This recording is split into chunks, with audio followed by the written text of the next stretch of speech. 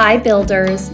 Welcome to the Dare to Build podcast, where we talk about all things business and software development related. We explore the problems that we can solve and the future we can create by building. I'm your host, Rachel Miller, and this is the Dare to Build podcast. Today, I'm joined by Daniel Weinmann, the founder and CEO of Seasoned. He has 25 years of experience in tech. He's founded and operated 8 companies and has launched over 100 tech products.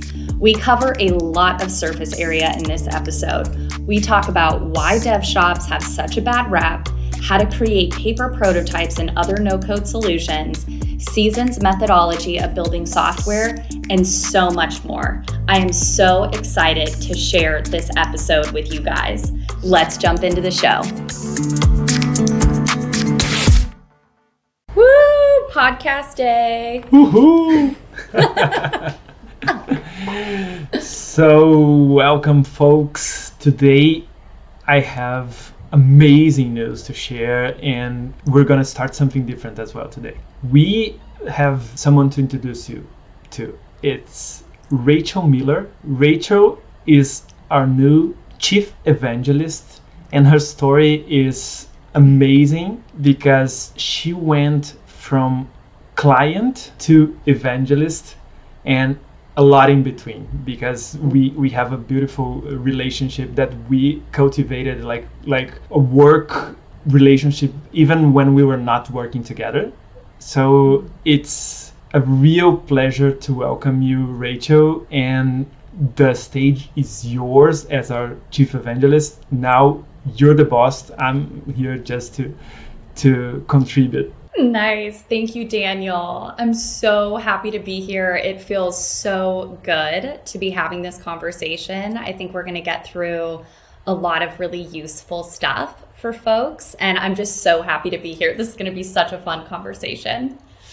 Okay, so first thing I want to talk about, because this is always floating around in my awareness as a non-technical founder, and you and I have talked about this several times, but it's why do dev shops have such a bad rap?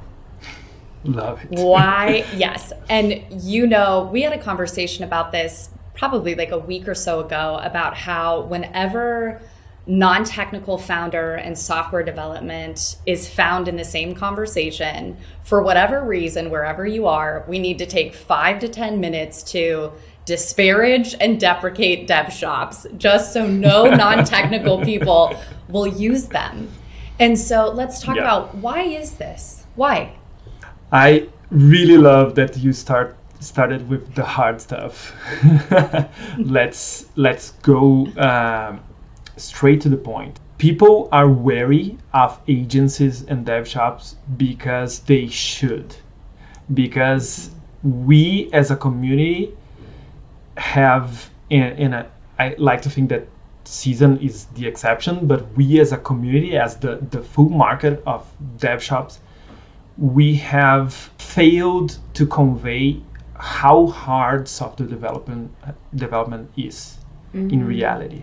When I reflect on the failures, because Seasoned is my third agency, I've made the mistakes myself. Not only I seen them in the market. I think that's the biggest one.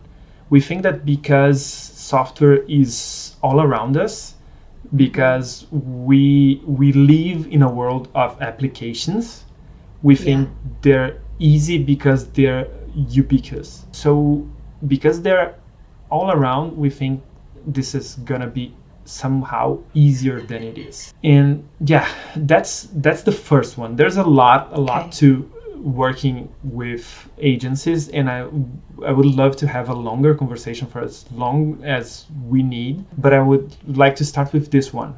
Building software is really, really, really hard.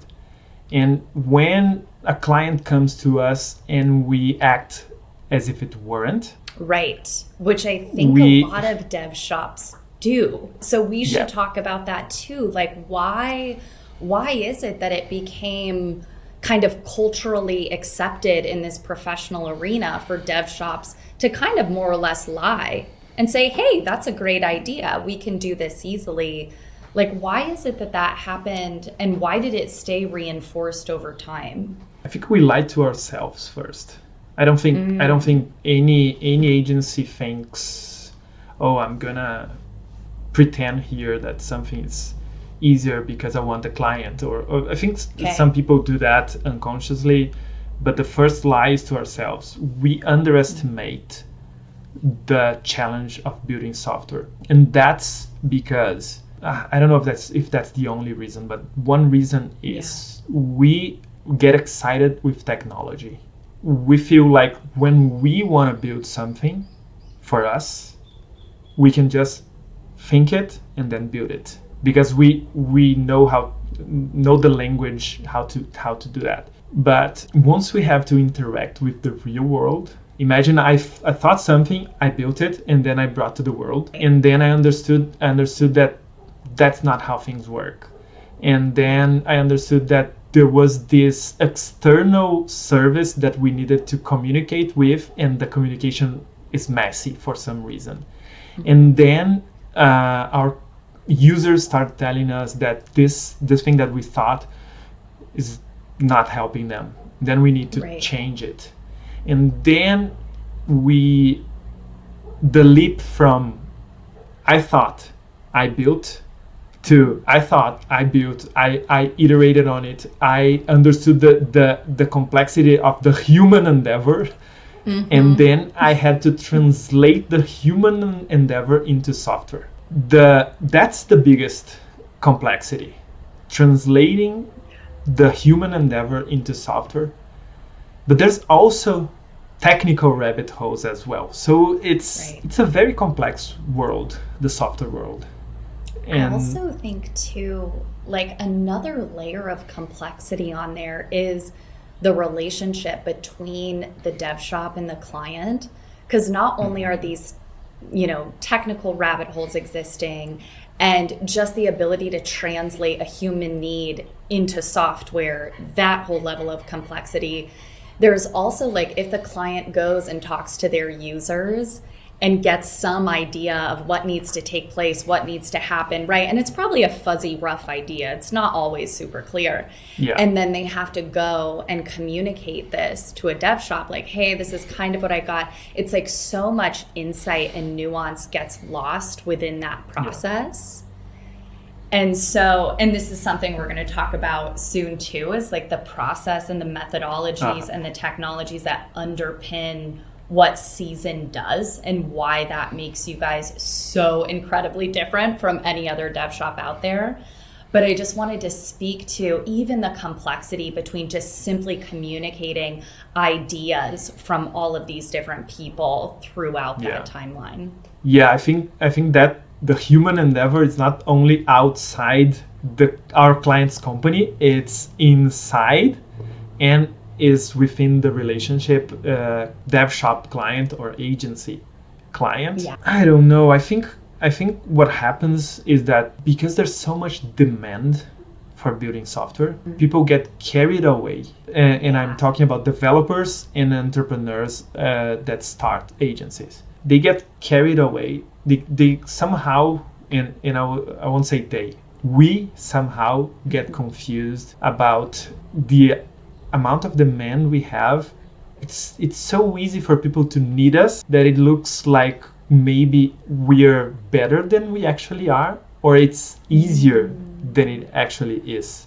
One of the two. Whenever I see today a developer switching jobs, for example, I know this is a tangent, but it makes it will come full circle. An individual developer can start his or her career today, get their first job, put their title as software developer on LinkedIn. Within a few months, they will be approached by so many recruiters that they will eventually land the job for which they're not qualified yet, but the person on the hiring side is willing to take the risk and invest because it's so hard to find developers. So you start a bubble this way because you have an overpriced developer in the market. Yeah. And then a year or so, sometimes less. Now we had a correction in the market, so it's not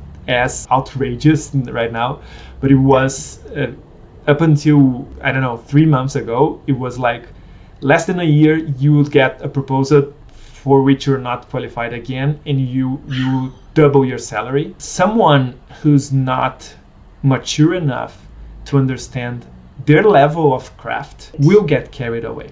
They will get carried away. First of all, because they don't have a point of reference. In a market where everybody is new, like at least 50% of the developers have less than 5 years of experience. And that comes from a statistic that says that the number of developers double every 5 years, and by consequence, you have at least 50% of developers with less than 5 years of experience.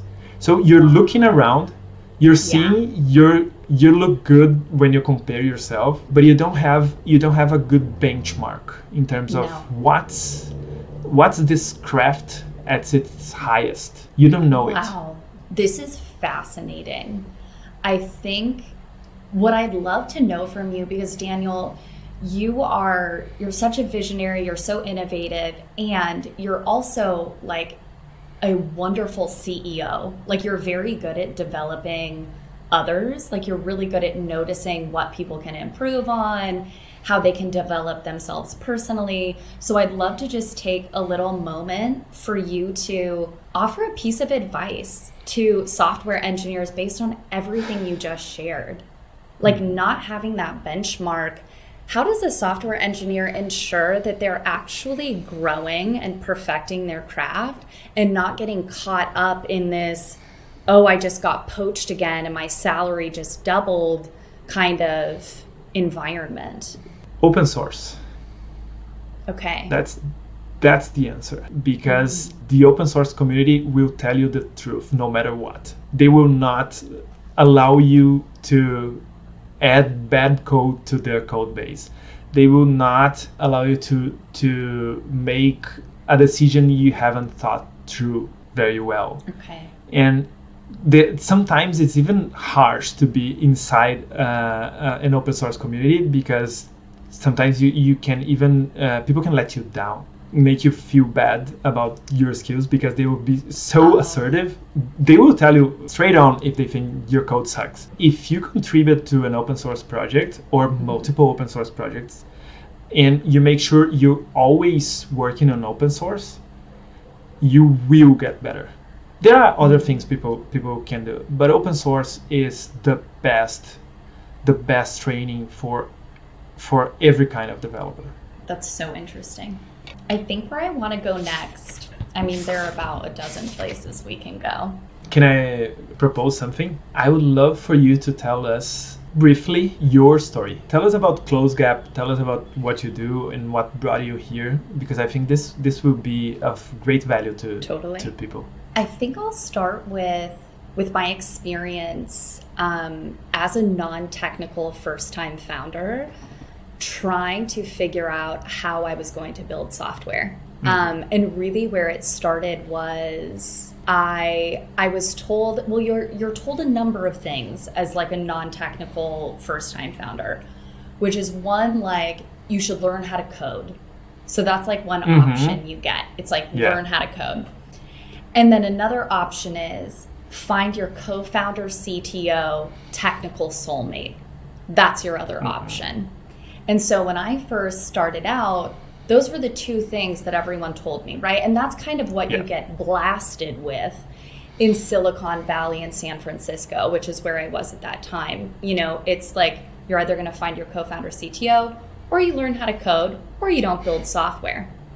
And for me, I had experienced this problem set that I knew that if we applied software to it, it could really bolster the current system of care that existed. And I'll get into what that means now. So what I wanted to build was something that would make it really easy for school counselors, school social workers, teachers, and administrators within K-12 schools to support the mental health of kids. And I knew that technology would be a useful thing to use in this scenario, because what happens is there are schools where there are over 600 students for every one school counselor. That's a statistic here in California.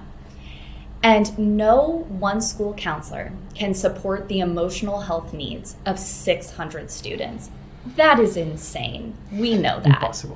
Impossible.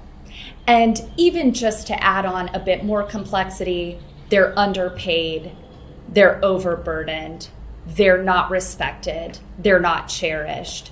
And so imagine being tasked with supporting 600 students under those constraints. And so I knew, looking at this kind of problem set, okay, well, if we build software that makes it really easy for kids to ask for help when they need it, and then that software were to triage kids and say, hey, these are the 5 kids that really need support right now. These are the 10 to 20 kids that could use support maybe tomorrow or maybe the next day, that would enable schools and school counselors, all of the staff roles who support kids, to move from this reactive approach of all of these kids having behavioral issues, mental health crises, to a proactive approach. School counselors knowing exactly who needs help when. Technology, that's software. That's a software problem. And so... And no one else was building it. I didn't see any technologists out there that were building it. So me, even being a non-technical person, I knew, oh, no, this does need to exist in the world. And for me, learning how to code was not something I wanted to spend my time on. I'm the sort of person who orients myself toward my strengths, right? And everyone does things differently, but I believe that with the limited time we have in our lives, like, double down on your strengths. Like, yes, your weaknesses suck. That's a bummer, but you have your strengths. And so that was always my mindset. So I was like, I'm not learning how to code. And then the other one was I spent, several, at least like 1 to 2 years really looking for this technical soulmate. And that's what it felt like. I was looking for this romanticized version of this CTO who was going to change my life and solve all my problems. Like, really, it was silly, this kind of, this mindset or this narrative. And so it was extremely challenging. And what I decided was that what my radar always goes off when someone says, this is the only way you can do it. I'm always like, no, something's wrong here. We have to do it another way. And so that was kind of my non-technical journey. And once I found you guys, once I found Seasoned, everything kind of got flipped on its head. And I had been told the entire time, don't use agencies, don't use dev shops, like beware, don't go near dev shops. And, I met you guys, and it was actually shocking how quickly you guys became a true extension of the team, how I really knew that I could trust you guys to build the right thing. Like, one thing that people should know about Seasoned is you don't let your clients build nonsense. You actually care about the entrepreneurial journey of your client. And whereas I think so many other dev shops will just kind of let their clients build all of this stuff without testing the ideas in the market and doing it appropriately. And so for me, so much trust had been built in the beginning, and you guys really became an extension of the team, that my experience was like, oh, no, people should absolutely use dev shops. 100%. You just need to make sure that they're the correct ones. And like, I would love to turn it over to you and ask, how do you think Seasoned is different from the other agencies that exist? Because Seasoned is an outlier. And why is that? I hate that we are, but I think we are an outlier. Yeah. And I really mean it, that I hate that we are, because I would prefer that clients got to us without having spent all their money before meeting us in bad agency. I would prefer that they were successful at great agencies and then came to a point where they were a great fit for us, not because we're the only ones that are good, but because we're a fit. And then we would work with clients. There's so much demand for software and so few great dev shops out there that I would love to see more and more and more. And I think we will start. And Yeah. maybe this is a challenge for you. Let's start a movement to build better dev shops. Yeah. Because I think we Absolutely. should. But why are we different? Or go ahead. There was a thought that just popped into my mind. I want to speak to the fact that software is eating the world, right? Mark Andreessen has said that about a billion times. And the truth is software really is eating the world. And no longer is it going to be like two dudes in a garage in Silicon Valley that are the only people who are building software. Like that's just not true anymore. And while that's a design or a model that typically works well when you want to build a startup in software, it's not the only way that people go about building software. And so I would love to open it up, something in my journey too that I considered was no code solutions or how to create a paper prototype. So let's open it up as well, just to all of the different options that exist when someone's looking at how do I go about building software? Yeah, I love it because agencies, even though we're here to talk about agencies because we are one, agencies are only one of the options. Yeah. Just like a technical co-founder is only one of the options.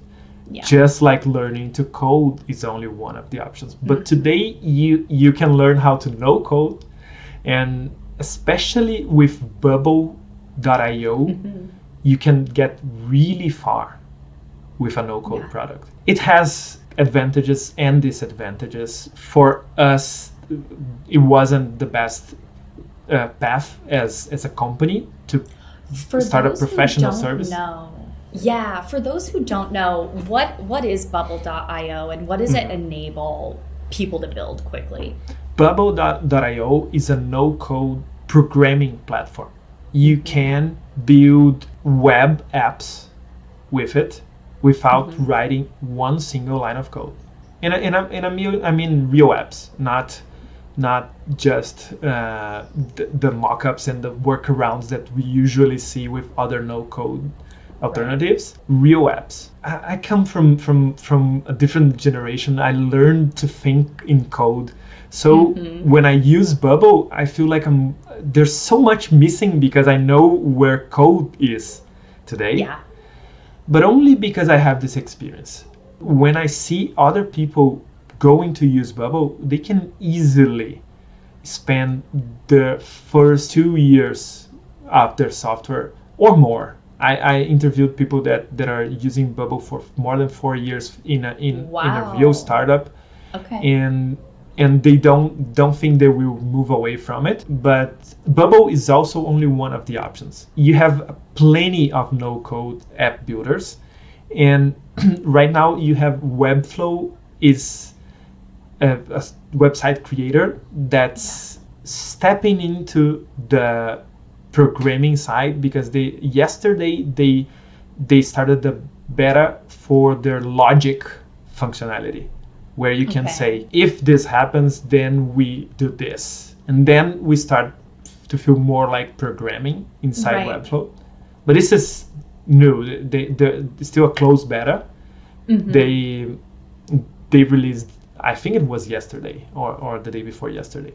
Wow. Like what founders should consider using Bubble.io or Webflow or any number of these no-code solutions? In a sense, which type of founders or what should they consider? I would say what sorts of problems could be solved using these solutions? And then also, what are the drawbacks of using no-code solutions? Because those need to be spoken to as well. The biggest drawback is that you might end up having to throw it all away when you move to code. Right. You can do it iteratively. No, there's no need to do it in a one big rewrite in code. You can figure out ways of doing it without being too much of a big project. But that's one of the takeaways. Whenever you need code, you're gonna have to move away from no code, right? But there are some things that are easier to build with code than with no code. And if you have access to developers or you know how to code, it will be better to use code. With that said, I think almost all use cases can start with no code. I think I'm a very lean startup kind of guy, and I mean it in an extreme way. I always want to start minimal. I always want to do things that don't scale first, and then only scale in time. That's why, to be honest, that's why I built an agency. Talk about things that don't scale. Right? Yeah. But I love this game of trying to scale the things that don't scale. Right. So for me, whenever I think of a problem, I know how to go to the place where I can start with no code. The only reason I wouldn't start with no code is money is less scarce than my time. I have a hard time to find time to invest to do manual stuff, etc., etc. But I do have money to spend. Then you can build your product directly with code. Otherwise, even for us, the best clients have already done some validation with no code, or you guys have done paper prototypes, code. Yes. You've validated so much before getting to us that when you got to us, you knew what you had to build. 100%. And that's why we were able to be fast building your MVP. Not because the MVP was complex. It was very simple, actually. Yeah, but you had already learned a lot. Yeah, so many assumptions had been tested at that point. I think that's another thing that sets Seasoned kind of aside from the competition or from agencies in general, is that, and I know you've done this with other clients too, where you've recommended that they create some sort of paper prototype, right? Like whether or not it's actually on paper is not of concern. It's about creating some sort of real world solution that does not require code and also does not necessarily require bubble.io or any other no-code solutions. And I think that's something that, for me, like when I talk to first-time founders or folks who are just starting out now, something I'm always recommending is build a paper prototype. Like think in your mind, what is the thing that tests these assumptions? And it could be like an email. It could be, right? Like when you really get down to what this prototype might be, it could be as simple as an email, really just talking to people. But there needs to be some way that founders test those assumptions before I think they jump in even to no code solutions. I know that you really support that. The extreme version of that is starting with a paid service. Like imagine, I know for Close Gap, at least this version, it wouldn't be possible to go and ask in person 600 kids how they were feeling this day. Yes. but imagine that was possible, right? And financially viable. Yeah. I would think my mind goes there, and not even the paper prototype. It's like, how can I charge schools for me to go to the schools and interview personally 600 kids?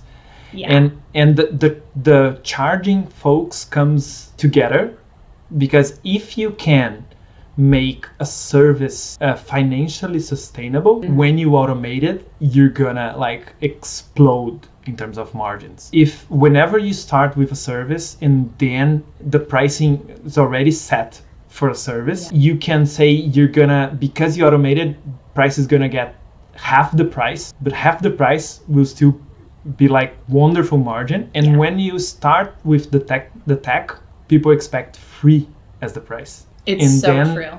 Then it's an uphill battle.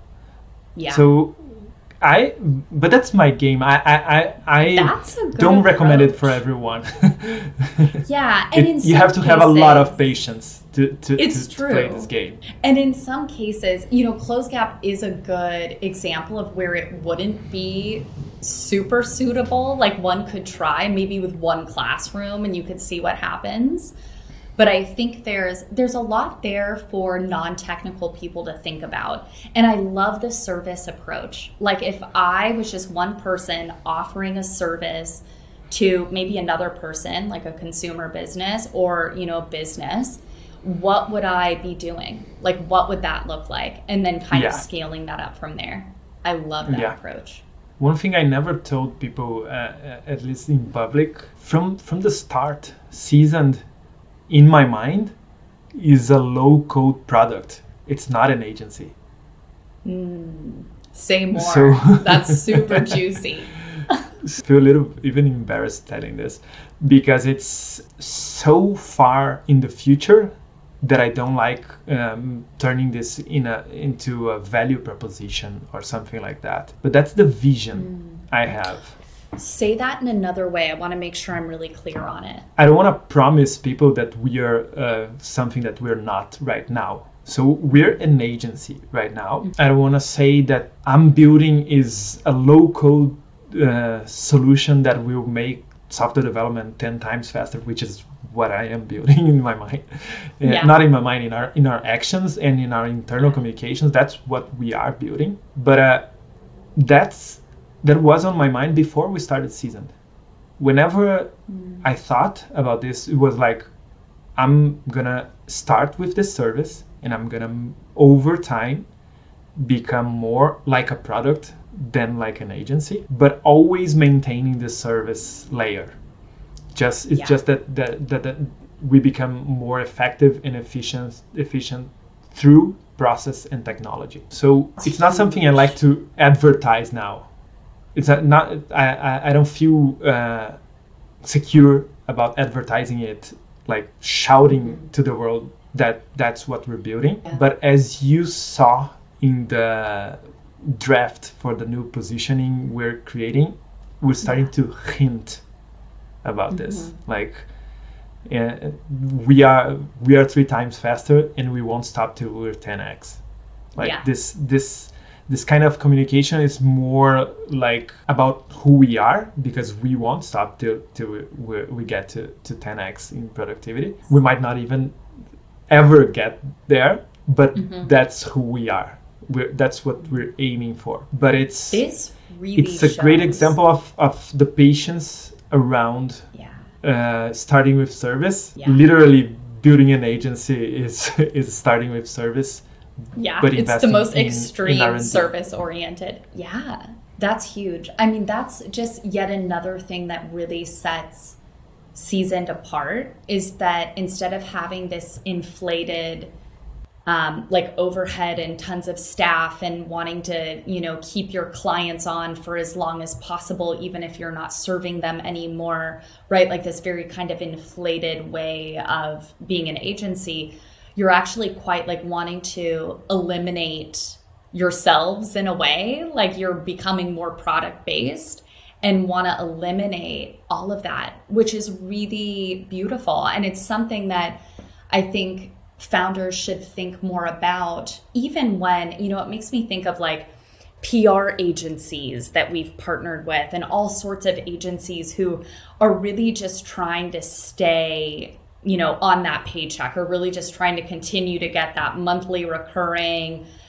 cost. And it's just a really different mindset that Seasoned has. And also a strategy, right? There's nothing bad about being a great PR agency that doesn't invest in R&D. There's nothing, you just train great people get good at their craft, and they serve clients well. And for the entrepreneurs of these agencies, this model might generate more profit in the short term. And that's nothing bad about that as well. The thing with me is that I wouldn't be motivated if it was just that. I need to feel that I'm improving the system for everyone. But it's a personal decision. I don't think our business is necessarily better than this other kind of agency. It's just a different approach. I think for some people it's 10 times better, but for others the more, let's call it, traditional agency approach Products is better. You have to, you know this by being a former client. You have to deal with our lack of flexibility sometimes because this is the way we work. Right. This is the technology we use. We won't use that other one. For you, it wasn't an issue, the tech stack, but sometimes the methodology, right? And you even contributed to us improving our methodology because we were like, this is the way we work. And you're saying, but it's not working for me. And then, and then we changed the way we work. But once we changed to the one new way we work, and we won't work any other way again. Now, Yeah, so sometimes having a more flexible agency that's just developing the craft is better. But when you want exceptional results, I think the more specialized and the more R&D focused agency is better. I agree. I know what you mean, that one is not better than the other. It's more just like what you value and what you're oriented towards, which I'm always oriented towards results. Yeah. But I do think there's some truth in traditional agencies. I think people get complacent. And I think that it's not only you who would find a lack of motivation there. I think that in traditional kind of agency settings where, you know, you're paying people to, you know, do these sorts of things, I think that there is a certain amount of like paper pushing going on, right? They're just like, I want to make my hours. I want to just do work, even if it's just busy work. And that's just human nature, right? So I think for me, the traditional model concerns me because agency folks, and now I'm really thinking of a particular experience I've had recently, but it's, you know, agency folks aren't really bought into the mission, especially in that sort of traditional setting. And so I think that people can kind of lose sight of the results. And so for me, when I hear about Seasoned, you know, really you guys anchoring yourselves to R&D, wanting to perfect the process, wanting to use the best methodologies out there, wanting to be 10x faster than anyone else, that's better for me, at least, because I know that you're anchoring toward results and not just filling up time with doing things. Yeah. How does that sit with you? I think I agree that for many people, I don't want to say everybody, because I know there's a lot of need. For example, in software, there are a lot of folks that just need someone to configure their ERP software. Would it be better if we had a lot of R&D around it? And I think we do have around ERP, by the way. Yeah. Yes, but for most people, is that the best option? Maybe, I don't know. But coming back to us, I do agree with you that it's, for me at least, it's best. I'm creating the agency I would like to hire. But the complacency part is interesting. You said it's human nature, and I agree, because I see it in myself as well. Sometimes it would be easier for me to, let's bring a real example. When I was saying, this is the way we work, and to be specific, we had product owners on the team who were like acting like a middleman between tech and business, and they were not technical. Like really lay this out for people, because I think it's going to be, so let's start over. Like really lay out the PO, how everything worked, because this is going to be interesting for folks. So let's expand it, but let's remember that we have a point about the complacency to making at the end. Okay. So long story then. We started at Seasoned with a conscious decision of, instead of having a PO, which is a product owner, a very common role in tech, where it's someone who will translate the business needs and take it to the dev team and make sure the right product is being built. Instead of having the product owner, who usually is non-technical, in the sense of not being a programmer, very technical in their craft, the PO craft, we decided to have a CTO being the face and the main point of communication with the clients. With and the that's client. and that's great when you're like 1 to 5, 10 people. Very, very hard when you jump from 10 to 40, which was what happened in 2020 with us. The client interacting with a CTO is excellent. It's a great experience, especially if the CTO navigates well the bridge between business and technology. Yes. And because we called ourselves seasoned, that's what I wanted to offer from the beginning, because you're going to be dealing on a day-to-day basis with a seasoned technologist, let's call it. Yeah. And that when we had the opportunity to grow from 10 to 40 people in less than 1 year, I had to let go of this expectation because I wouldn't be able to grow. And we decided to try the more traditional approach of having POs and having the seasoned technologists on the back office helping everybody, but not being the daily communication. We had a ton of friction with this, like a ton of friction, not only with you, with our clients. And it was worth the friction because we were able to grow and learn. But you pushed me. When we started, the friction became, and this is a very good point. Your budget was way smaller than our other clients at the moment. So you had to have more results for your month. And for the other clients, it wasn't that hard. They were feeling the friction.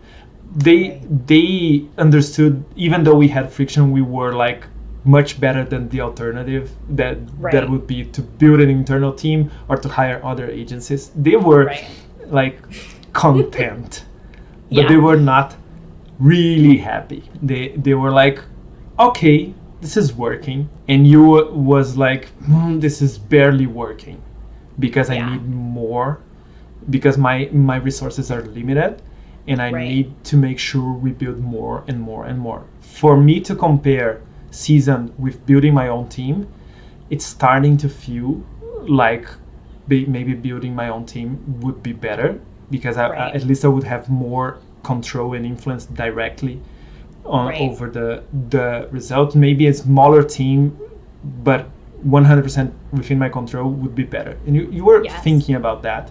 And we were discussing openly about this because we really prefer that clients really need us, and otherwise I would recommend other approaches. But you told me the following. You said, I miss the daily communication. That's the expression I just came to my mind. The highly strategical, highly technical daily communication. I remember that's exactly what you said. And when you told me that, because I knew how hard it would be to scale the CTO role, I was kind of challenged, but at the same time not initially very open to it, because I was saying, I don't know if I can do this. I don't know if that will ever come back, right? But serendipity is a great thing, because your conversation, I ended up feeling bad about not being able to provide this, which is something I wanted from the get-go. I think it was the same night or something, I went to Google and started researching to see if something came up, and I found ShapeUp. Yes. And which then reconfigured everything in the best way. And then it was like, oh my God, I think we can. It's gonna be hard anyway, because hiring CTOs, it's the bottleneck for season for sure. But it's gonna be hard, but it's doable. Like I was like, I don't know if we can do it. Yes, we can do. And then we started experimenting with ShapeUp, initially with you, because you read the book, you bought the concept, you said, okay, I'm down for it. And then instead of having the PO as the point person, we brought a CTO to this place, but doing shaping, which is the one aspect of Shape Up, and the other benefits of Shape Up made this investment worthwhile. And then we transitioned away from Scrum, which was the methodology we were trying to use at the time, our version. We always customize the methodology to Shape Up, and that was a game changer. Like everything started working after we did that. Of course, it's very hard to run a Shape Up operation. It's very, very hard. But we were qualified for it, and it was a great fit for us, and it worked. I want to speak more to, well, first I want you to finish your complacency thought, because I know I interjected. I don't remember where I was going to. Let's continue. Move it on. Okay. I was like, I'm going to put that in my mind. So something that I want to move into a bit more, and we've been talking about this with Shape Up already, but Seasoned is an outlier for so many different reasons. And I know you have like a challenging relationship with that truth for so many reasons. But the reason that I think that Seasoned is so different is because of the way you guys do things internally. It's vastly different than the way other dev shops or agencies function. And so you once said to me that you believe that Seasoned has become a competence-driven culture. That the reason that the company is doing so well is because of the people, and not only the team members, but it's because of the team members and the tools and methodologies and technologies that you've adopted and perfected over time. One of those being Shape Up. But I would love for you to speak to all of those things.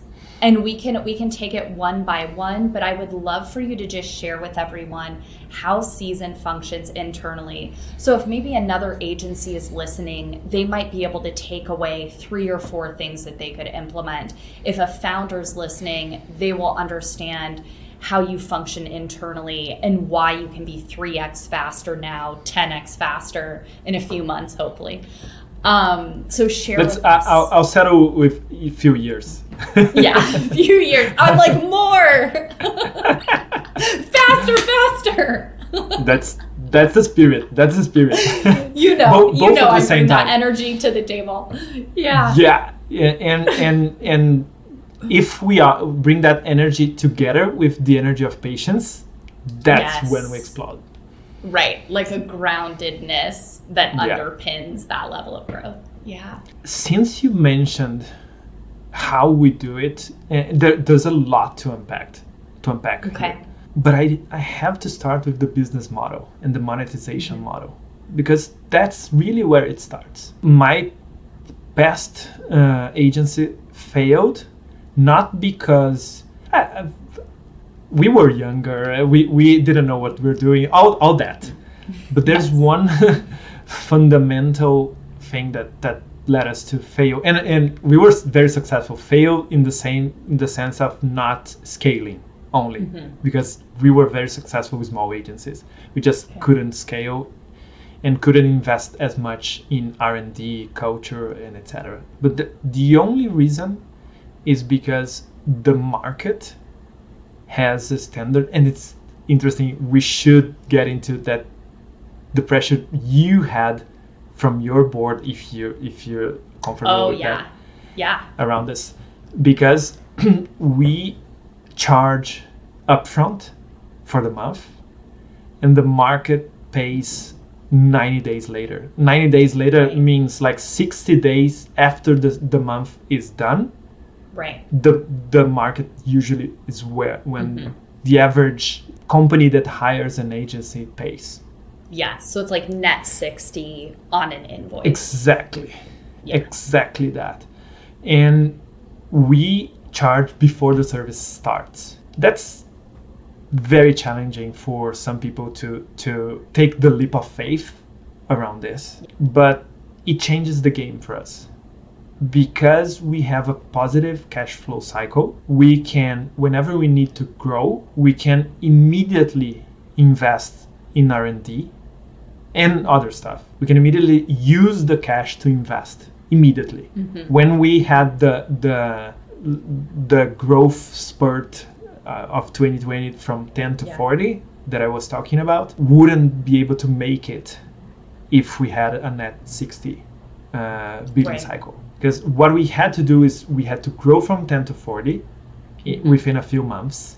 The R&D necessary to be able to sustain the 40 had to start together with the growth spurt. Otherwise, we wouldn't see the results later on. Right.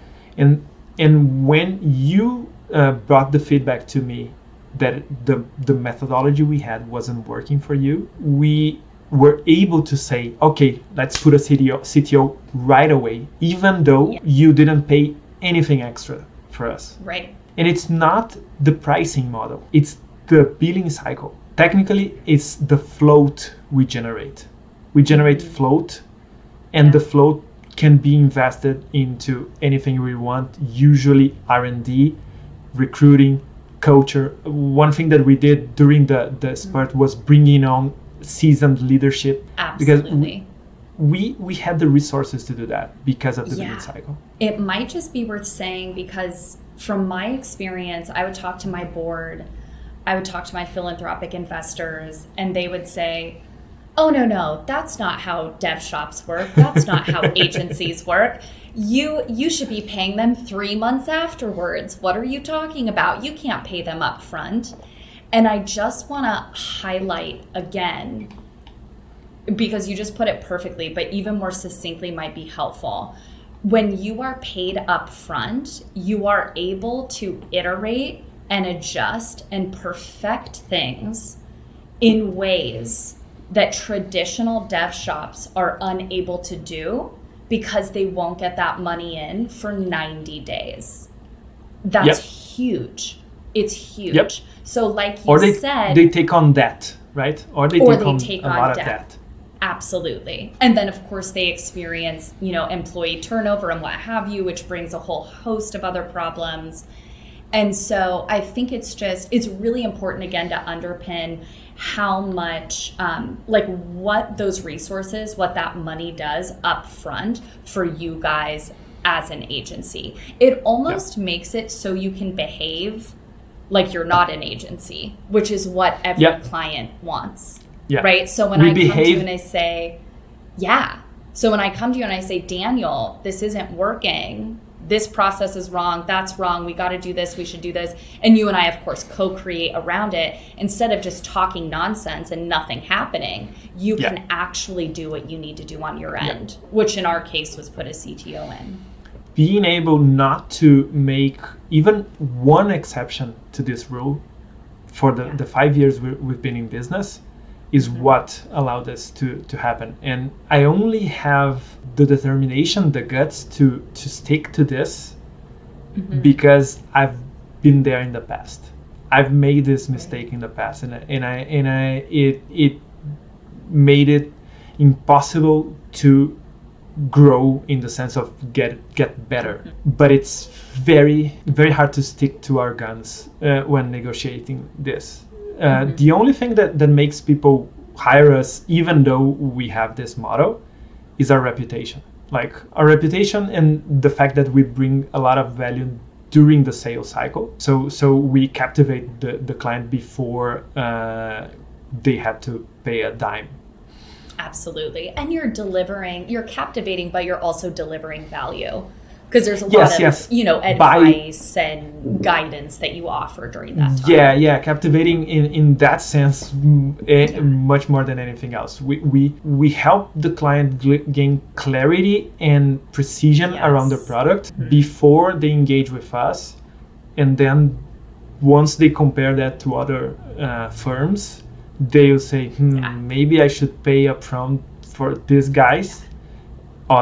Because they already feel like a partner, but I mean, it takes a lot of determination and clarity to be able to stick to this rule of cash flow positive always.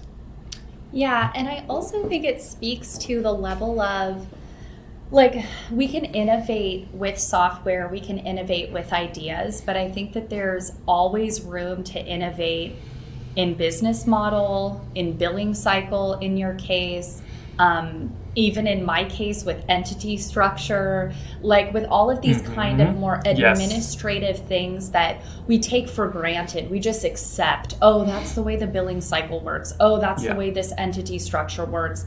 When in reality, all of these things should be tools to help us reach our mission.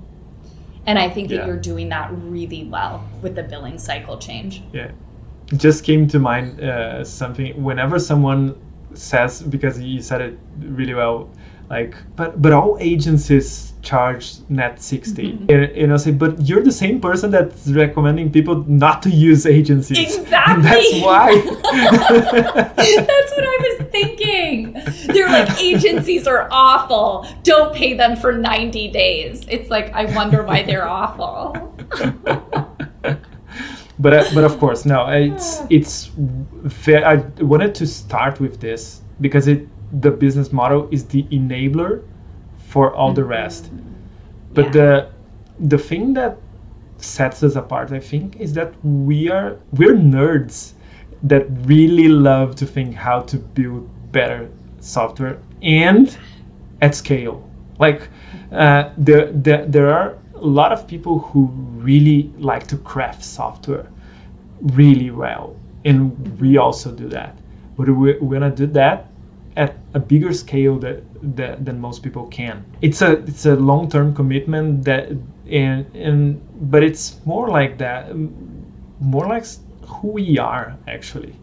When we were thinking about the new positioning that probably will be launched soon, we were trying to find something that represents who we really are from the inside and the outside at the same time. And the idea that we're builders, but we're builders with a plan, right? We're like, we want to build more and more and better and better and better and better, and not only strategize, not only craft, we want to build.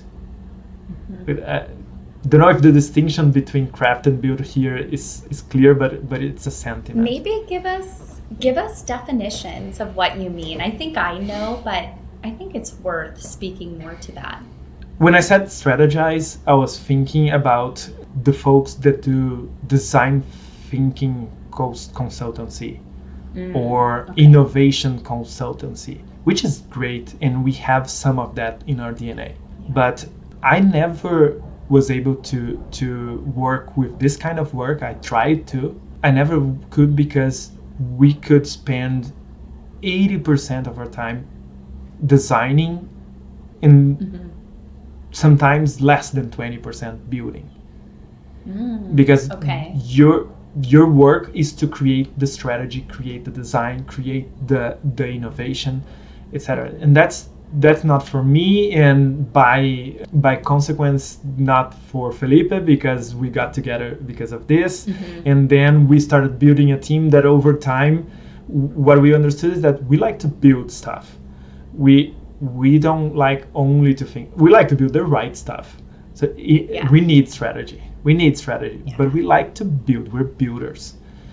And then the other part, which is craft, I was thinking about why I never was satisfied with only building one product. I had a few startups in my life, and I was never really happy by just like crafting this beautiful thing. And it was nice. Don't get me wrong, it's nice to craft a beautiful thing.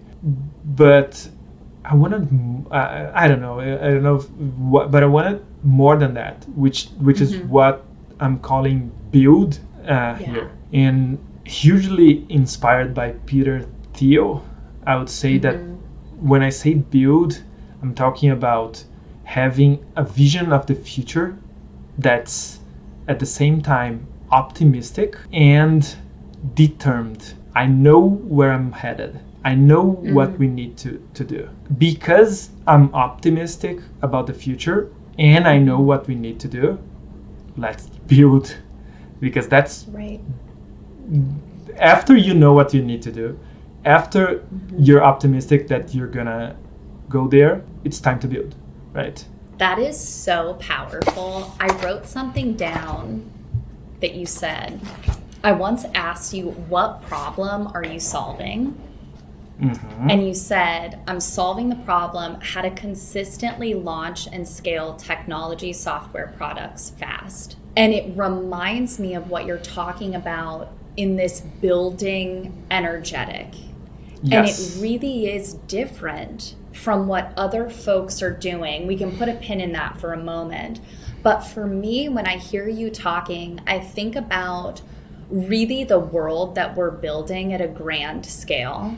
Yeah. And the fact that software is playing such a huge role in every aspect of our lives, and that will only become more and more true as we continue on into the future. And so if that's true, then realizing the immense need we have for people who build and who build well.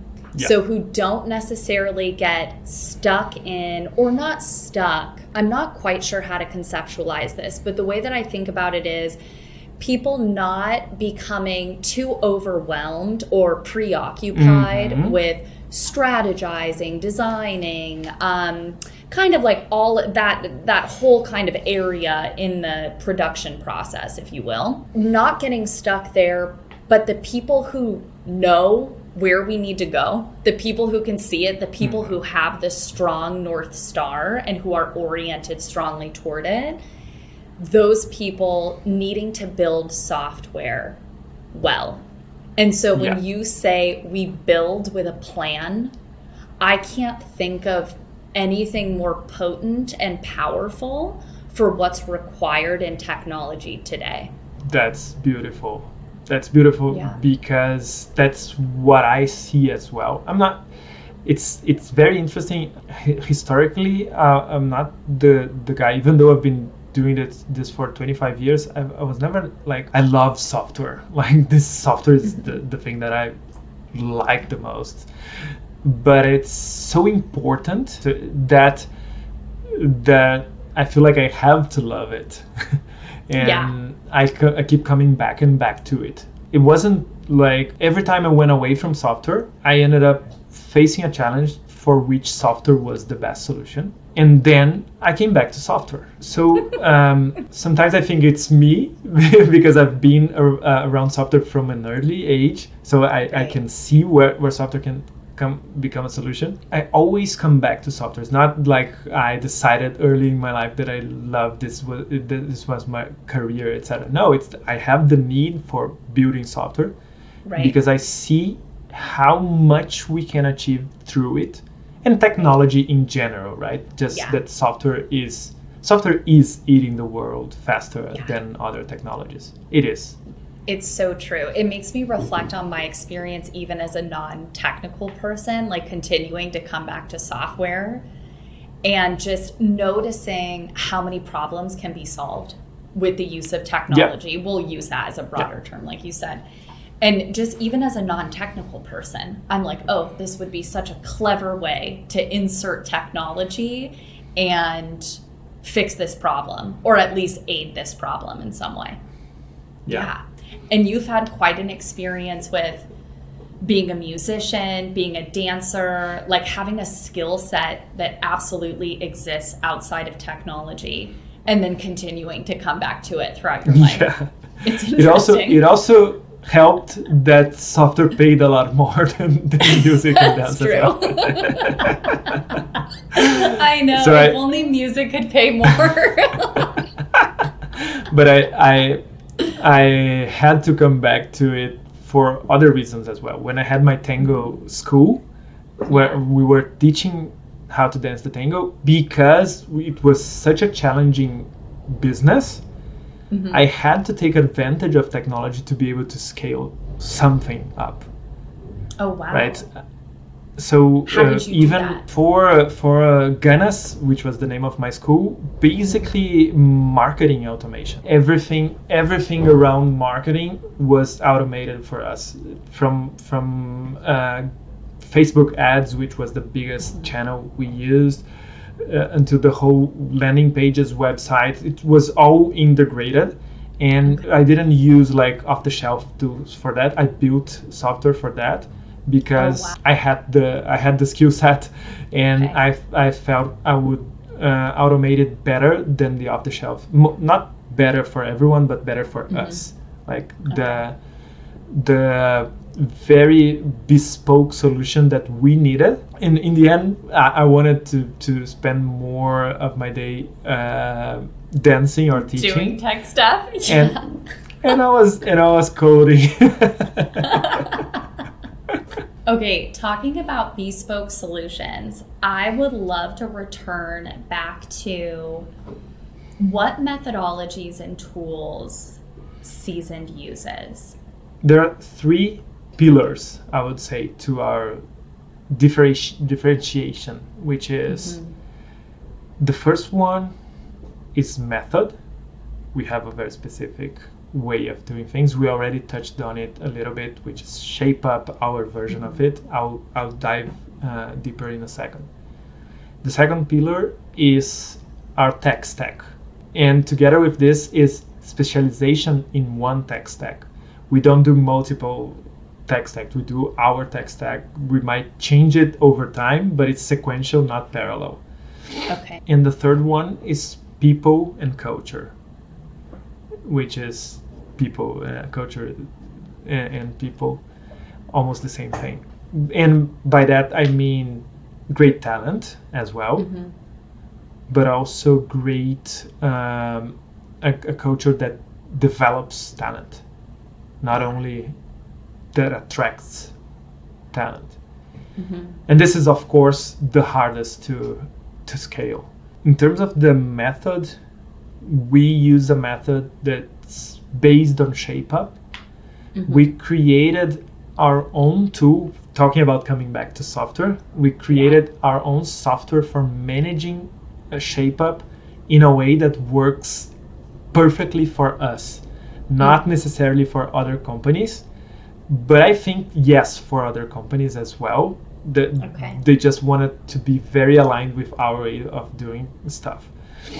And Shape Up is a method where you basically have 3 stages. The first one is called framing, and you basically frame the problem you're trying to solve in a big picture kind of way.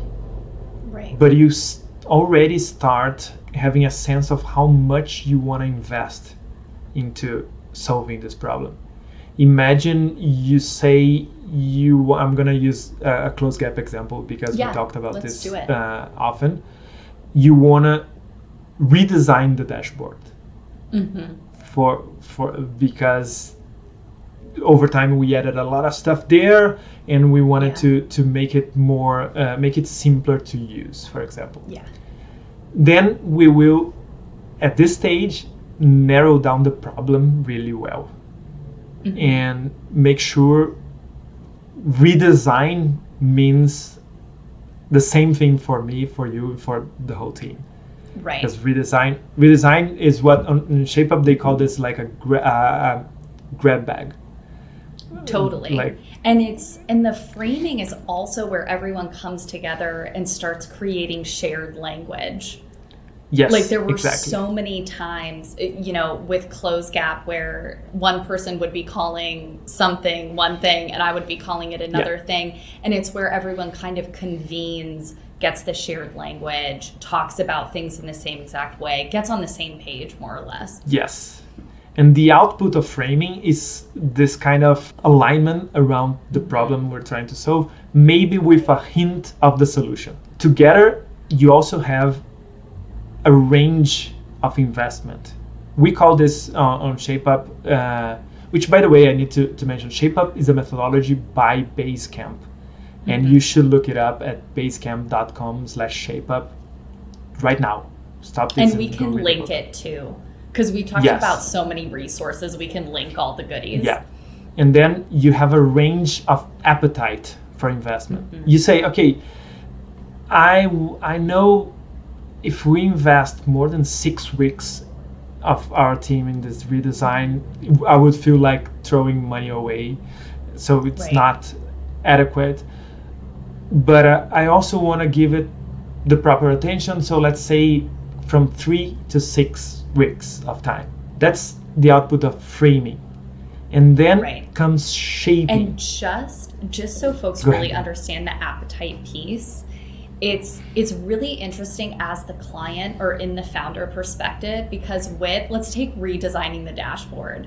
That could be a 2-month project, right? That could be, or we'll keep it at 6 weeks. So it could be a 6-week project where we just focus all of our attention and effort into really perfecting the dashboard.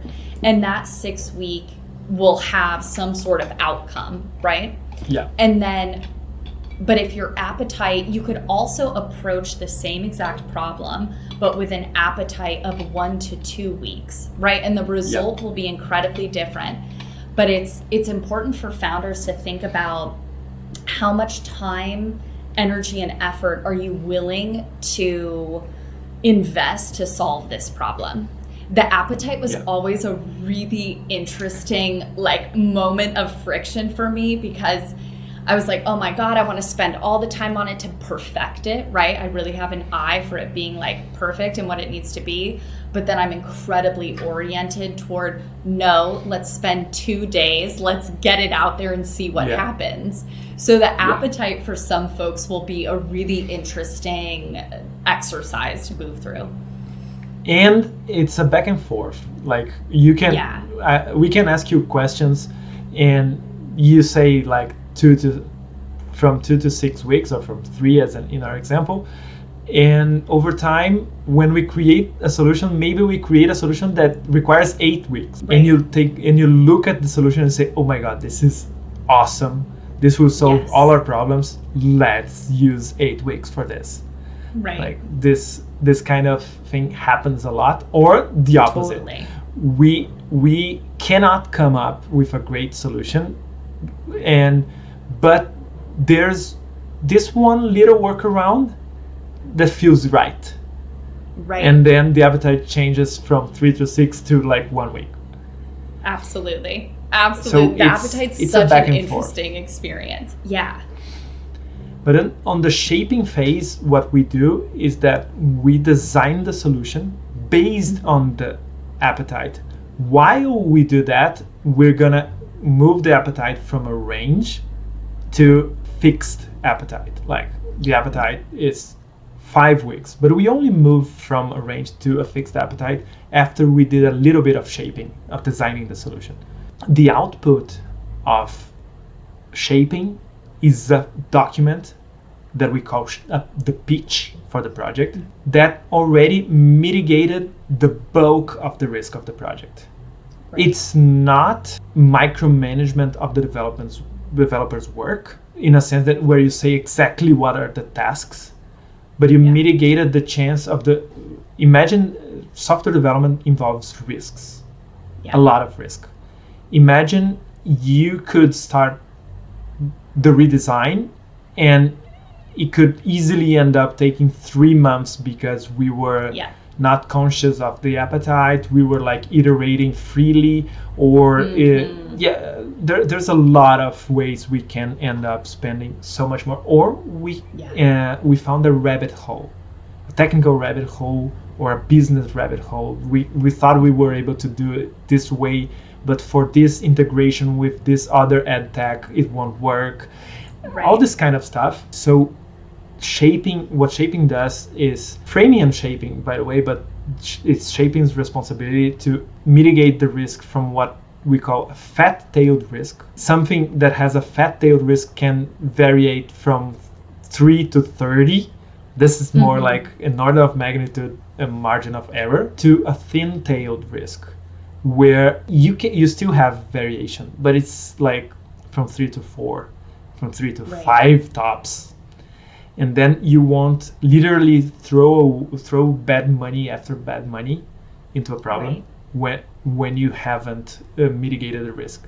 So the output of shaping is a pitch that mitigated the risk of the project, not in a sense of making it all predictive. It's never, software development is never predictable, but you mitigated the bulk of the risk. Yes, so it mitigates the risk. And you mentioned this too, but I think it's worth highlighting again, that it's not about laying out exactly what the developers are going to do. Yeah. The pitch is not like a task list or, like you said, predictive, like this is exactly how it's going to go. It actually focuses mainly on the risks and, as you said, just mitigates them, right? And really starts to begin to put the project into a shape and a texture. Exactly. Yeah. But the developers and designers get the pitch, read the pitch, and we have a kickoff meeting, and then we start the building phase. The building phase ideally lasts for the appetite of the project and not more. Right. Sometimes we'll decide to extend it, but it will be a conscious decision, and we usually only do that if we feel like we're already at the very end of things. There's no risk involved. Otherwise, we would recommend, if we use the appetite and we don't get to the solution, we recommend you to go back to the drawing board, frame the problem again, shape it again. And in the end, and that's what it would mean if we didn't solve the problem. Then something happened during framing and shaping that was not what needed to happen. Or there was a rabbit hole that maybe technical rabbit holes. True. Something like that. And then it's not that we are trying to make it predictable, even though it becomes consistent. What we're trying to avoid is that the bet you're making.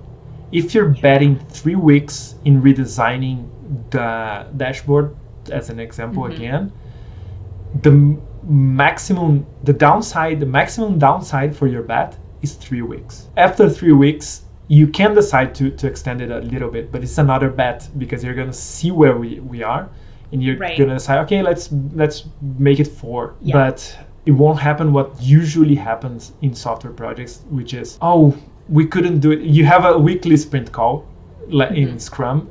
We couldn't get to the solution this week, but if we feel like next week we will, and then next week comes and not yet.